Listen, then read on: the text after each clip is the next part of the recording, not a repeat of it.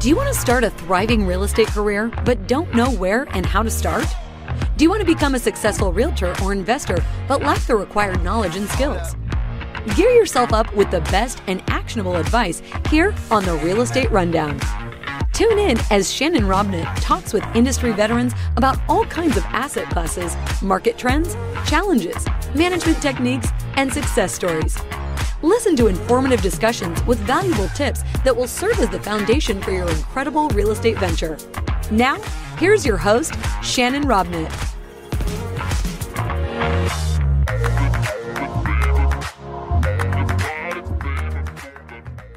Welcome back to season 2 of the Real Estate Rundown Show. I want to thank you guys for staying with us and putting up with us all year long. It's been an incredible journey. We've had some amazing guests, and today's really no different. Today, I have got the honor and the pleasure of talking with a gentleman that I've gotten to know over the last year, a guy by the name of Kevin Day. And Kevin has got a unique story. He's got an incredible skill set that is very, very sophisticated, but it's one that you're going to want to stick around and listen to because Kevin talks about asset protection.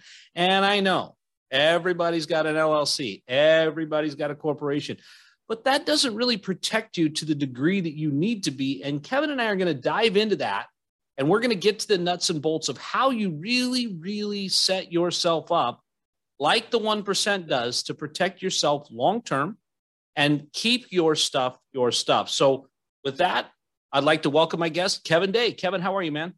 Very good, Shannon. It's great to be here.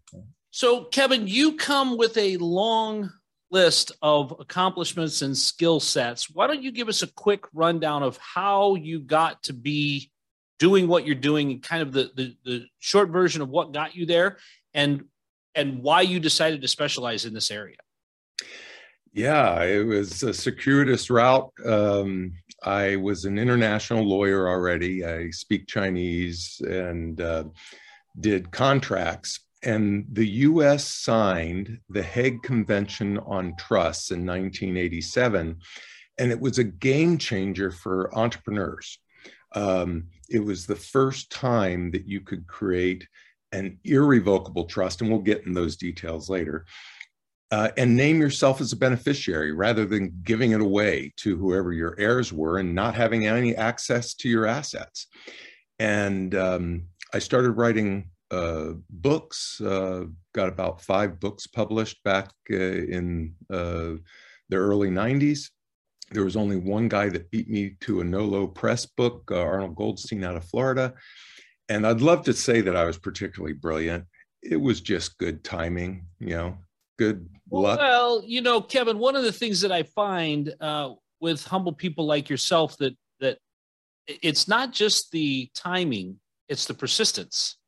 Anybody can have the basic general knowledge. It's the persistence to become an expert, and it's the timing with which you bring that expertise to the table.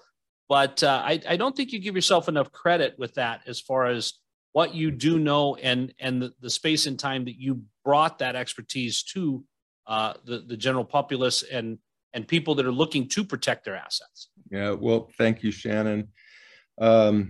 Essentially, entrepreneurs said, hey, I want one of these. I don't want to own anything. I want to control everything. They went to their lawyers. Their lawyers didn't know anything about it. They went to the continuing ed people, and they found Arnold and me, and we became the national gurus for continuing ed for lawyers and CPAs, and had a fantastic time, very successful, which means that there aren't that many people in my bar. There's only about 8 lawyers that are true experts in the offshore trust. There's more in the domestic versions that came up about 11 years after the Hague Convention. And when you're successful, you don't have to be a mill. You really work with the clients. You don't, I have 28 staff at my law firm. We do revocable living trusts. We do wills and all that stuff. If you're just a living trust person, you have to do thousands of them to cover your nut.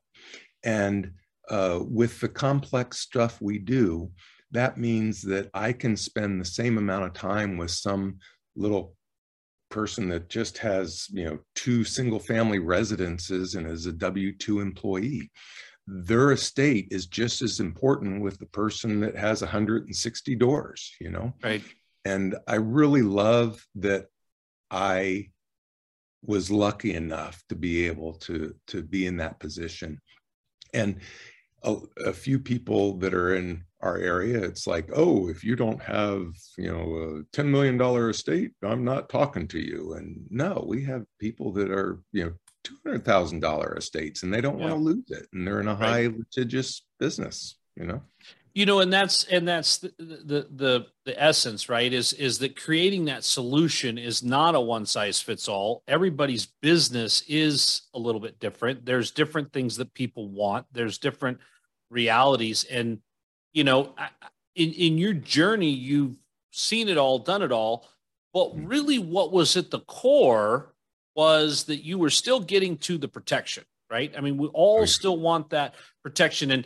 And we all start out with the concept that, we'll put it in an LLC and you'll be protected.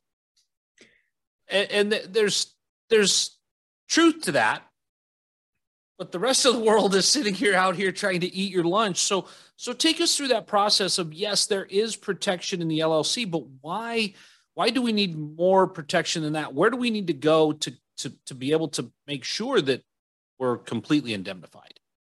Yeah. And it's not just the regular entrepreneur belief, it's lawyers' belief is that LLCs or corporations are the only answer. Real estate is going to be an LLC. You go to a corporate lawyer, real estate lawyer, or an estate planning lawyer and say, I want lawsuit protection. They say, how many things do you have? Okay, you need 7 LLCs. Right. And they're done serving you. And all a company does is protects you from what's inside that box. And as long as the corporate veil, everybody's heard that term, corporate veil can't be pierced. You didn't buy groceries with your, business credit card and you keep everything up and, do your minutes. It should stay in that box. But there's 2 things, and we have answers for them. The presumption is you'll lose what's in that box if that's the problem. If you have a piece of property, the boiler blows up, a family of 5 die, they're going to take that property that harmed them at least, and they're going to try to say you were negligent in some way that makes piercing the corporate veil. But let's say they can't do that. You're still losing that property. We can remedy that. But what happens if they sue you personally? It has nothing to do with your investments. You look the wrong way when you're going through a light and hit somebody. And then they sue you, and then they ask you, what do you own? Oh, I don't own real property, but I own 3 LLCs. What's in the LLCs? Real property? Great. We're going to take those LLCs. Right. There are these charging order things, and we can get into that. But there's so much more to do. And lawyers just don't think the way. And I've had conversations with you, and we've talked about, the everybody gets to this level where they can do what they need to do. Like you said, they become a mill, and they realize that diving deep takes time. Staying on the surface and being the mill is where the money's at. And I do have a funnel of, I can do 35 LLCs a day. But the reality is, let's break this down a little bit more. So I own an apartment building, and I put that apartment building in an LLC, and I do everything right. And that LLC is what owns that building. Correct. And so when there is an incident, when there is an issue, the LLC is designed to create the separation between you and that apartment. But it's not designed to protect the apartment. It's designed to push off the liability away from you personally. But it's really, what I hear you saying is that it was never designed to salvage or to save or to ensure the continued ownership and control of that asset. It's just to create separation. Exactly. That's all they do. And that's What is it that you do? You sound, it sounds a little bit like, the World Economic Forum. You will own nothing and you will love it. Right. I think your version of it, I like a lot better than their version from just a little bit I've heard. But how is it that you can keep that so that I have an LLC, right? And we still use an LLC, correct? Right. And that asset that the boiler blows up and there's insurance, but and they are able to get to the limits of the insurance. But how do you protect that so that all my stuff still stays in my control? Yeah. Well, let's back up, because as we know, and your other podcasts have actually, touched on this, that we have 94% of the world's lawsuits. And but good entrepreneurs, we don't, freeze like a deer in the headlights, and we press on. And that's great because it runs the economy and it builds wealth for our families. But there's only two ultimate owners in our legal system, and companies are not one of them. They are separate legal people. The IRS and the Corporations Code says that your LLC, your corporation, your limited partnership is not you, and you have to treat it with that respect as if Kevin Day owns that LLC. But somebody has to own the LLC. That LLC can be owned by a corp, by a limited partnership, by an LLC, corp. It will only end in two things: a human, nobody owns you, and nobody owns an irrevocable trust. And so you don't want to be the owner. And if we can create a separate legal owner that's all about you, you're the 100% beneficiary, it's all for you. But if you get sued, you can say, it's not me, and the law supports it. You're in a great position. That's what Elon Musk did just 11 months ago. He got into a spat with another billionaire. The billionaire says, I'm going to sue you. And he said, sue away. I don't own anything. And so he had peace of mind. The suit actually started. They sued him for $133 million, happened to lose. But what's that between billionaires? I mean, Kevin, really, when we put that into perspective, 130, that's like you and I arguing over lunch. Yeah. I'm suing you for $25. That's it. But he wasn't sweating it. It didn't destroy his attitude and his business prowess, because he said, I don't own anything. Yeah. And you can put people so in that. You've mentioned several times this irrevocable trust. And we all hear about the trust, and usually people deal with that in their estate planning is the thought process, right? I've got to get a trust. I've got to do an ILIT, or I've got to do some sort of a trust where all my assets go in there so that they can be passed on. But you're talking about using that trust as something that works even better while you're still alive, and that you can direct and control. So let's break it down. Talk to me about what the difference between a revocable and an irrevocable trust is, so that we can then take that to the next step and understand why that is where you want everything to end. Right. You want a revocable living trust because we're all in that conveyor belt. We're going to die. And you don't want some lawyer getting 6% of your estate for filing 5 forms in the probate court. So they're important, but if they're revocable means changeable, and you get sued, the court will go, oh, then revert it back to you so you can give it to the marshal that's going to give it to your plaintiff. Irrevocable means that to some degree it's not changeable. An ILIT, which is for holding insurance, irrevocable life insurance trusts, those are great for their job. They are making sure the proceeds and face value of an insurance policy is outside of your estate, so it all goes tax-free to your heirs. But you're not a beneficiary of that. Your heirs are. Right. That's the bad thing about life insurance and those kind of things, right? You're never around to see the positive that could do. Right. These trusts are unique, and before 1987, you couldn't do it. it wasn't an irrevocable trust. If you name yourself as a beneficiary, it had no lawsuit protection whatsoever.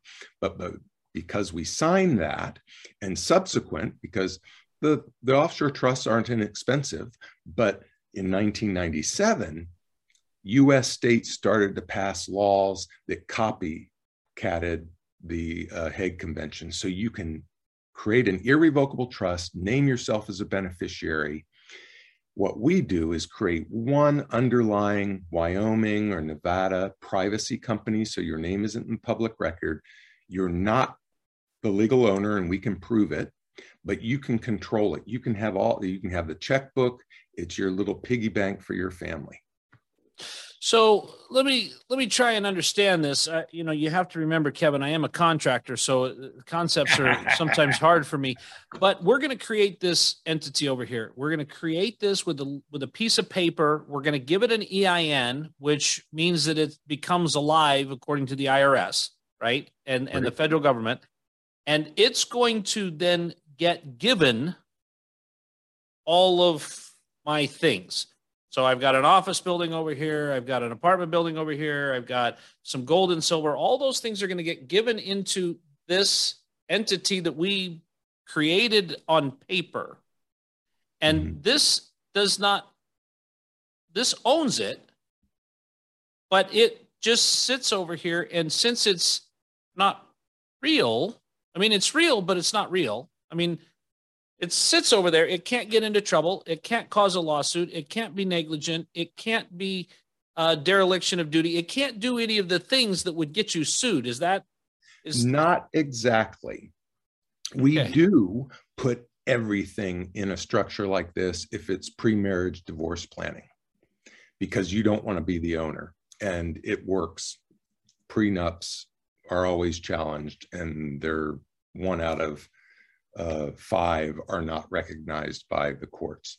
But what our job when we work with a client is, this is an over-exaggeration, but we have 3 categories: zero and low liability assets, cash, portfolio, notes payable, gold, crypto.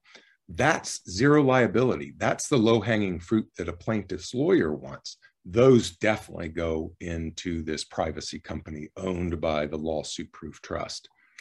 Then we have super high liability, real property. If you're a syndicator, you've tripled the liability because you're taking people's money, and you've got SEC and other government regulation liabilities. But let's just take your regular investor. Those are high liability. And then there's stuff that's high value, certainly machines that can take people's arms off, a restaurant or a coffee cart. You can't buy enough insurance for one evening that went bad with a cold. Right, exactly. Real estate's a perfect example of that middle road. It's high liability, but high value. What do we do with each one of those? And what we do with real estate is we put a friendly lien on it from your piggy bank company. Wait a minute, Kevin. I've never heard of a lien being friendly ever. Yeah. If you go to Kevin Day Lending, and I'm charging good interest, that's one thing. If you go to Bank of America and they're the lien holder, that's one thing. But if your own piggy bank, if we call that privacy company Golden Mountain Funding or Pine Tree Lending, and that holds your cash portfolio, gold, crypto, intellectual property, notes payable, all the zero liability assets, we've taken care of the hard stuff that's zero liability.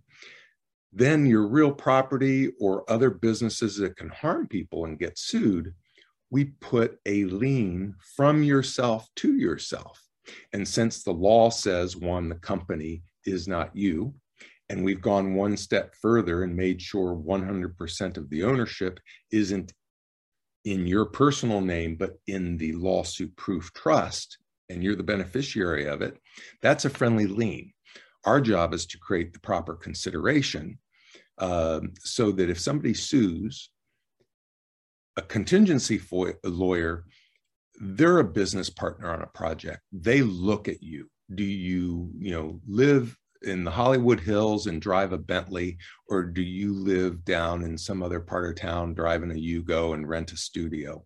They're not going to take that second course. Right. If you own a bunch of property, but Union Bank is on first and Golden Mountain Lending is on second, there's no equity there to sue. They can say, you've got a great case, but I'm not going to spend money and my paralegals and everything working on this. Right. Hourly lawyers will still take your money and do the investigation under your dime, and they'll come back and say, let's see if there's any insurance, because there's 20 Joe's plumbing trucks out there. I see him myself. I figured he was going to be a good hit for us in this lawsuit, but there's UCC ones. There's liens against all of his trucks and his building where his warehouse is. Let's just see if there's some insurance. They're going to get out. If they ran a whole suit and gave their client this piece of paper, litigation attorneys are not collection attorneys. It goes to some other law firm. That law firm is going to say, oh, did Joe Smith Esquire tell you that he doesn't have any equity in all this stuff? Do you want to sue for malpractice? You'll get a lot of money from the lawyer. Right. So even hourly lawyers, they'll pound their chest in front of you, but they're telling their client, get out quick. Yeah. So really what you're doing is then you're taking this entity again. We're back to the entity, right? And we've got the other entity that we're creating that is taking all of the value. And when I say value, I mean, we've got a $10 million asset with a $5 million loan. There's $5 million in value, right? That's the liquidity that's in there. So we're putting the asset in here. So it's got this, and this entity has the $5 million loan from Bank of America and a $5 million loan from Golden Mountain Bank. Right. And Golden Mountain happens to be paying the shareholder distribution to me. That's how I'm getting money, because Golden Mountain is charging 6% interest or whatever. And so it's getting paid $300,000 a year for its loan that is then being distributed to me. So I have cash, so I can live. And now these two assets are very protected. But in the case of I look left and somebody came from the right, I have money coming in. How do you protect for that? Well, there's two things. What we typically create 95% of the time is what's called a dormant trust. You're the beneficiary, but you're not the trustee. But we don't give anything to the trustee other than a piece of paper saying that it owns an underlying company. There's a lot of tactics in between, but the most extreme tactic we can take is make it an active trust. Somebody gets a mammoth judgment against you and you still need to live. As long as you don't receive the funds directly to pay, just like a Carnation grandchild with a $16 million judgment against them, you say, go to the trustee and say, here's my MasterCard bill for this month. I'm out there charging, but I'm not writing a check to pay it off. Here's my, please sell this house and buy me another house. So what it sounds like to me, Kevin, is this reminds me of the cartoons I used to watch where Wile E. Coyote used to show up and the sheepdog would be there and they would battle it out all day long. And you've got the one lawyer trying to protect things and you've got the other lawyer trying to uncover things, right? And you're creating this layer of protection and you're using the exact same rules that the other attorneys use to come for it to protect it. So, exactly. So you're not inventing anything new. You're just putting it together in the right steps and the right sequence that if I do A and B and C, when the inevitable or the unlikely happens and D, E, and F become our contingency, we have that all there and protected. Otherwise, things function as normal. Money goes into an account. You get money out of an account. You live your life as normal. And you're able to create that ability, all of that tied back to an irrevocable trust, which is not a real human, that has the control of that has the ownership of the asset, while Golden Mountain Funding, for this example, and its board of directors have the checkbook. Exactly. I got it right? Yes, sir. Wow. So Podcast it's not complicated, but it's definitely not easy. I can follow it, but it's got a lot of moving parts in there that keep you. I mean, you mentioned the Wyoming corporation, because that's anonymous. That keeps you from, showing up anywhere. So now things just kind of disappear into the mist. If they do happen to figure out that this is who owns it and they can track it down, there's still not anything to have. And most people that wind up initiating the lawsuits, in 94% of the lawsuits of the world that are started in America, are started by somebody has an unfortunate accident and a lawyer that converge on a corner and say, we're going to make this right with you. And for that, we're going to take a contingent fee, because most people that wind up wronged in a lawsuit don't have hundreds of thousands of dollars to feed that. No. To go the distance. No. And, the stuff that we've seen, we want privacy about it. And in fact, when our clients have had issues, 80% of the time, the adverse party never finds out that there's a trust. They see Golden Mountain funding, but they don't think it's our client. They don't even ask the right questions, bark up that tree. The 20% that have found out about the structure, after people have gotten judgments, have entered into very positive settlements with our clients because they can't get the assets. We want privacy. We don't want them to know it's related to you, but I better not be saying something behind closed doors that I would be embarrassed to tell a judge. It needs to work. I should be able to tell the judge and the adverse party, this is what we did, this is when we did it, this is what happened, and here's all the law. You're not going to be able to get it. Right. And that's almost as much of a deterrent as, the little blinking light that says we have an alarm here, right? Yes. I mean, you're looking at it going, actually, that's quite complicated, Kevin. I don't know that I want to go through all the effort to unwind this. Like you said, let's go the easy route because it's about a payday here. Let's go the easy route and let's get the insurance and go for the limits of the insurance, which may be $500,000 or $2 million or whatever. Right. Because, you see this, and we just saw this with Alex Jones with InfoWars. He got a $100 million judgment, right? I mean, there's no way you're going to collect on that, right? And you see these massive judgments that get thrown out there. And unless you're somebody huge like, Wells Fargo or something, when they got in trouble there for doing the whole credit card thing, until you're somebody like that has billions and billions of dollars, you're not going to be able to collect on that. So what you're really doing is you're putting up a really high fence. You're putting up a really good series of events that will take you to the conclusion that if you try and scale this castle wall, it's going to take you a lot more time than you thought. It's going to take you a lot more effort than you thought. And the princess is kind of an ogre. So, so really most of that is through thoughtful design, a deterrent that then mitigates probably the desire of most attorneys, like you said, to even want to go down that road. Yeah, the friendly liens from your own lawsuit-proof structure is golden. We had amazing successes through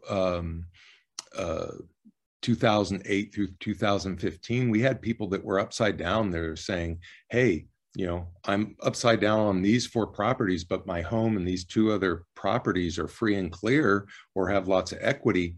I'm totally hosed. Some of them didn't even get deficiency judgments. They looked at it and said, it's not worth our time. Some of them got deficiency judgments. And we said, have you looked at our client? And they went away. We only had 5 judgments that were perfected in other states that then went to the states where our clients got perfected there, and they still 3 of them settled and like 4 others went away. So really there's still, when you say went away, they're still outstanding, but it's not something anybody can do anything with because there's they've realized that they went through all that effort, and here they are, and they have the piece of paper, they've got the charging order, they've got all the stuff in order, but they realize that they've chased a ghost this whole time. Yes. The only reason why the 3 settled is they didn't want to have that hanging, out there for 10 years. Sure. They settled, and the other people realized, look, I guess at this point, if we can cover our fees, we're going to be in great shape, because otherwise we're a total loss, because we realize where we're at. And, so it's really, to me, it's designed to put the control in your hands. It's really designed to do exactly what everybody believes their LLC is going to do. Right? Everybody has this belief. And this is the thing that, in our conversations that I've had with you, is it's really designed to make sure that people understand that the LLC isn't all it's cracked up to be. And beyond that, this is really what you think the LLC is doing for you. Now this actually does it, so that you're outside of being idiot proof, and you can't ever idiot proof that, where, you've got to do the things in the right orders. So now you've got this whole thing. How complicated is this mechanism that you set up to operate? I mean, can a contractor do it? Yes, Shannon, even you. There's hope for me, Kevin. There's hope for me. I love it. I love it. So it sounds complex because it's new stuff. Even lawyers. New to me, but not to you, for sure, right? No, it actually is, because it seems complex because it's new. Lawyers that come to my continuing ed conferences, they are asking the same questions. They're babes in the wood, because it's all regular stuff. We're just stacking it up in a different order, as you had said earlier. Once it's formed, the trust is on the shelf. All you have to remember is, don't call Golden Mountain Lending my company in Wyoming. Call, because you don't want to be in a deposition and have that slip from your tongue. Right. We'll still be able to get it protected, but now we have to spend another $30,000 because that door's got open. So you always formally address it. The trust is on the shelf. It's not yours from a lawsuit perspective, and you have the checkbook. You simplify our lives. We theoretically have 2 checkbooks, or a checkbook from a checking account and a savings account. And we keep a little bit of money in the checking account, and we have long-term savings in the others, and we bring money over when we need it. That's what Golden Mountain Lending is. It's your long-term savings account. It has all your liquid wealth and operating capital for the long run. You can take it to consume, or you can borrow it into a real estate LLC to buy another property or put the down on. So your life is just one extra checkbook that, instead of saying, Shannon on it, it says Golden Mountain Lending. And it's really that simple. And if a lawsuit kind of comes on the horizon, then you're going to call Treste Law Firm and say, what do I need to do? Let's make sure all the I's are dotted. So the reality is that once the complexity of digesting my organization and putting it down on paper and putting each thing in its own protected little box, we set that aside, and all the money flows from the irrevocable trust to an entity that is the holder of the equity, Golden Mountain in the case that we've been talking about today. And from there, distributions come to me. So it really isn't, like I said, it's not complicated. It's just not easy. It's not easy to get your arms around it, but or through it or over it. Exactly. All those things. But to operate it, it's actually, everybody is astounded. We get that unsolicited all the time. And that's really where I'm finally coming to the other side of the conversation, where I understand that, okay, once this, because, even with LLCs, I mean, you've got, like you said, you've got meeting minutes for every LLC every year, and you've got, you've got the different credit card for each one, and you can't commingle funds, and you've got to pay this. And so maybe you've got a holding company where, the holding company, pays the bill and then sends a bill out to each LLC, and each LLC writes a check. I mean, that can get very, very complicated and very cumbersome to operate. That's just kind of, you've got 25 properties. So you've got 25 checkbooks, you've got 25 bank balances, you've got all these things. Whereas what you're talking about, once set up, is much, much simpler than that. And it a lot more protection to go with that. Absolutely. Now, when the irrevocable trust owns it and I want to sell it, or I don't want to sell it, I couldn't say that in court. The irrevocable trust decides that they want to sell it. I just show up as the agent and sign the papers. You can do it that way. You're still running the LLC that holds the real property, and you want to run the sale, and through escrow, the profits goes to Golden Mountain Lending, just like Bank of America is going to get paid. And then on your next project, you're going to borrow from Golden Mountain Lending into a new LLC that's starting the new project. So, Kevin, really what you have outlined here is something that can be done and probably sooner rather than later, because the complexity of trying to sort out 65 or 75 or 100 different entities and stuff. Whereas if you just call up and say, hey, Kevin, I got another property, it's 124 4th Street. And you say, great, let's call it 124 4th Street LLC. Now we just throw that on the shelf with the rest of it, and we just keep adding and we keep growing. So it's something that, even though, like you said earlier in the podcast, you're only 3 houses, or you're, a duplex and a triplex, that's the great place to start, because then you can just continue to add on to it like Legos, where you're continuing to build it out as you add assets without having to change anything. Right. And you can even simplify a little bit.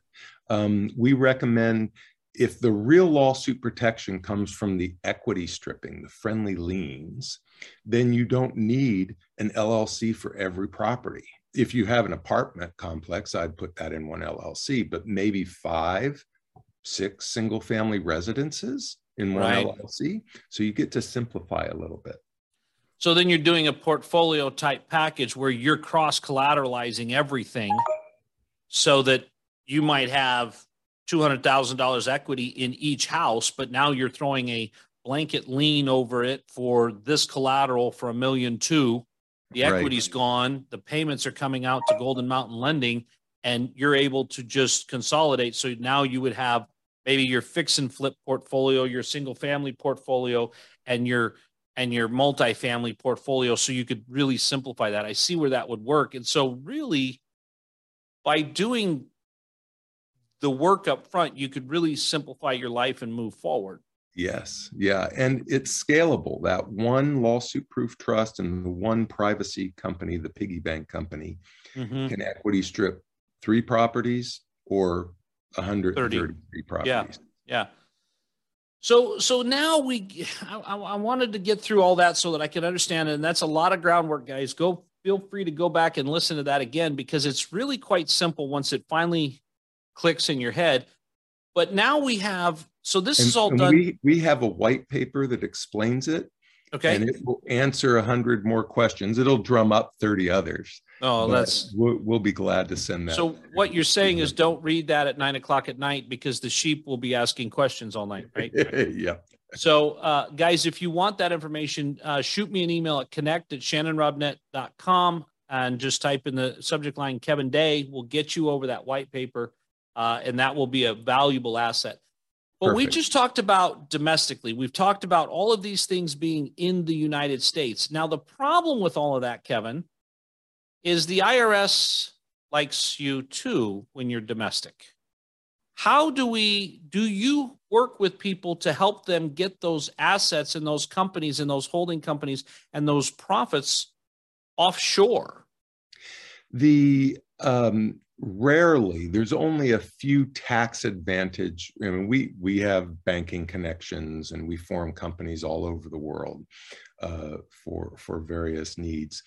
But to be IRS compliant and have a tax advantage structure, you know, there's people with millions and millions of dollars that have followed the law, and when too many people do them, they close. They call them loopholes, but it's the law.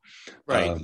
You know, one of the biggest thing is having an active business internationally, and very few people are going to be in that position, particularly real estate investors, unless they are willing to get familiar with an international market. Then you'd have what's called a controlled foreign corporation. IRS calls it the CFC. And you report the taxes, but don't have to pay taxes until you're repatriated.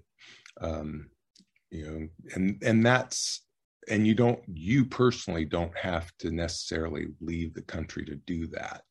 Then we also have tax and treaty jurisdictions that you're very familiar with, that give U.S. citizens tax advantages. So when you hear people talking about, you know, offshore trusts and offshore holdings, why would you, if there's very little, what we just described, there's very little tax advantage to that, why would someone want to have their holdings offshore? Right. Because one, the Hague Convention on Trusts essentially says that we recognize the trust law of these other countries and their jurisdiction over the trust. And it's recognized in all 50 states. It's recognized by the IRS. We're not getting you in trouble. There's actually a form for these things, which you want. It's part of the defense file. But somebody's suing it, trying to bust it, they're going to have to fly to the Isle of Man or Cook Islands or Montserrat, wherever we end up putting this trust. And the rest of the world is not a loser pays. Everybody else is a loser pays system. The US is not. So you sue somebody and you lose, you just walk away, you know, with the attorney fees that you paid. The rest of the world says, if you sue and lose, you have to pay the defendant's fees and costs. Some of these jurisdictions, not all, require the plaintiff to put up a cash bond in the amount of the expected defense fees and costs. And they need to sue under that country's laws. We're so lax here. And so the domestic versions, there's only 15 states that have passed these copycat laws. Only about 5 of them have any teeth in them. So you have issues if you're being sued from somebody in a different state that doesn't have the trust law and you're using the trust law of another state, although it's legal. Those are extra issues. And crazy things happen in our legal system. That's why people have to take it into their own control and get educated on this. So really what you're doing is you're taking the previously discussed irrevocable trust, putting it in Alcatraz that has its, Cook Islands, you'd have to physically fly to the Cook Islands, hire a Cook Islands attorney to litigate this process. And then the Cook Islands has a completely different compensation idea that if you don't win, then you not only, it's not in the US, if you don't win, then I have the right and the ability to sue you for my attorney's fees. But then that's a whole nother negotiation. That's a whole nother thing. It's not that you are automatically awarded. In the Cook Islands, you're automatically awarded. I just turned in my bill for the attorney's fees. You lost. Now you pay me, $700,000 for my attorney's fees and all the costs. Yeah, the courts actually collect that money in advance. They say, we don't want you making a mockery of our system. You lose, you fly back to America. We want you to ante up cash. Right. Right. So what percentage of your clients need that additional layer of protection? I used to avoid, people would typically ask it, how big does my estate need to be? Right. And I would avoid that because unless we're doing something tax advantage, it's really about, protecting what you've worked so hard for. Right. And so I avoided it for the first 10 years of my practice, and I've been in 30 plus now. And I finally realized what my clients were selecting. And if they were over $4 million, they tended to go with the offshore trust. And if you're under 2, you go with a domestic. If you're between 2 and 4, then we slow down on the education and look at the pros and cons. How rapidly are you growing? How high a liability business do you have, to see whether it's worth the stretch to go international? I contemplated this. It took me a couple of years to figure it out. And I remember, my dad was a 6th grade school teacher. I've got 25 and 28 employees, now, and have had big firms and things are nice. But I started with $500 in my bank account, and I started in a Fugent suite. And I remember when you get to about 3 million, you've bought the upgrade car. You're starting to go on nice vacations. And you realize that even if I don't make any more money, I can live a decent life. That's when the light bulb goes on that it's so critical to pay attention to the lawsuit protection side, not just the wealth growing side. If you're smaller, if you're a business owner, or you've had some little lawsuit, insurance took care of it, it was $15,000, but you realized how much stress and how easy it is, anybody can sue you for anything, then those smaller estates are alert to it, and we want to be there for them. Yeah. So, Kevin, this has been really, really enlightening. And I think I've got, all kinds of thoughts and stuff going through my head about, what about this? But, we need to kind of wind this down, because I can go on for a long time about this, which is, I kind of like these rabbit trails. But if you had one piece of advice for my listeners, that, looking at what we think we know versus what we know versus our conversations today, what would be that one piece of advice that you would tell people right out of the gate? 2 things. One, get educated. You might not be putting structure in place.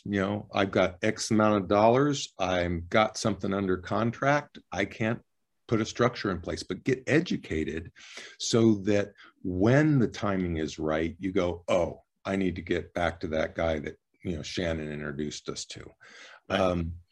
The other thing is we do a roadmap. It's $350. It doesn't cover the amount of time. We put about $800 worth of hours into it, but we customize what your structure is now, what the structure would be perfect for if money was no object, and what are the baby steps to get there. So you're not just willy-nilly adding LLCs and you're throwing things away that down the road it's not as streamlined. So the roadmap is an efficient way to imagine the future that you want and slowly build toward it. Yeah. Well, and that's exactly why I started on this journey with this podcast, is not because I didn't have anything to do with my afternoon. It was because the educational piece that, being able to speak with guests like yourself and Dave Zook and some of these others that are really high power people that really know what they're doing, that really have their niche and their specialty under control to give that education. So I really love the fact that education is really what you're leading with. But I'm going to add to that, guys. I'm going to tell you that lawsuits are not cheap. Okay. I've been involved in a couple, not my fault. But even when it wasn't my fault, it was somebody else's fault. It still cost me a lot of money to defend myself, because at that particular time, I did not have what Kevin has been talking about. So you really want to take the time to invest in your education, and you want to invest in asset protection before the lawsuit happens. Because if you think for 1 minute that asset protection structure is expensive, you clearly have not been involved in a lawsuit. Those, my friend, are expensive, and nobody wants those.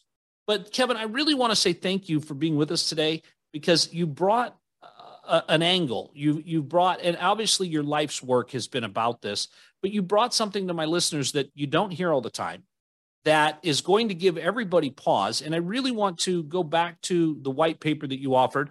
Guys, connect at shannonrobnett.com. We'll get you a copy of that white paper. We'll get you connected with Kevin Day. And I completely agree with what Kevin said, that you need to start now and you need to get that roadmap so that you're not adding on the wrong things or doing the wrong things. But Kevin, I can't say thank you enough for spending your afternoon talking with us. I really appreciate the knowledge you've given us.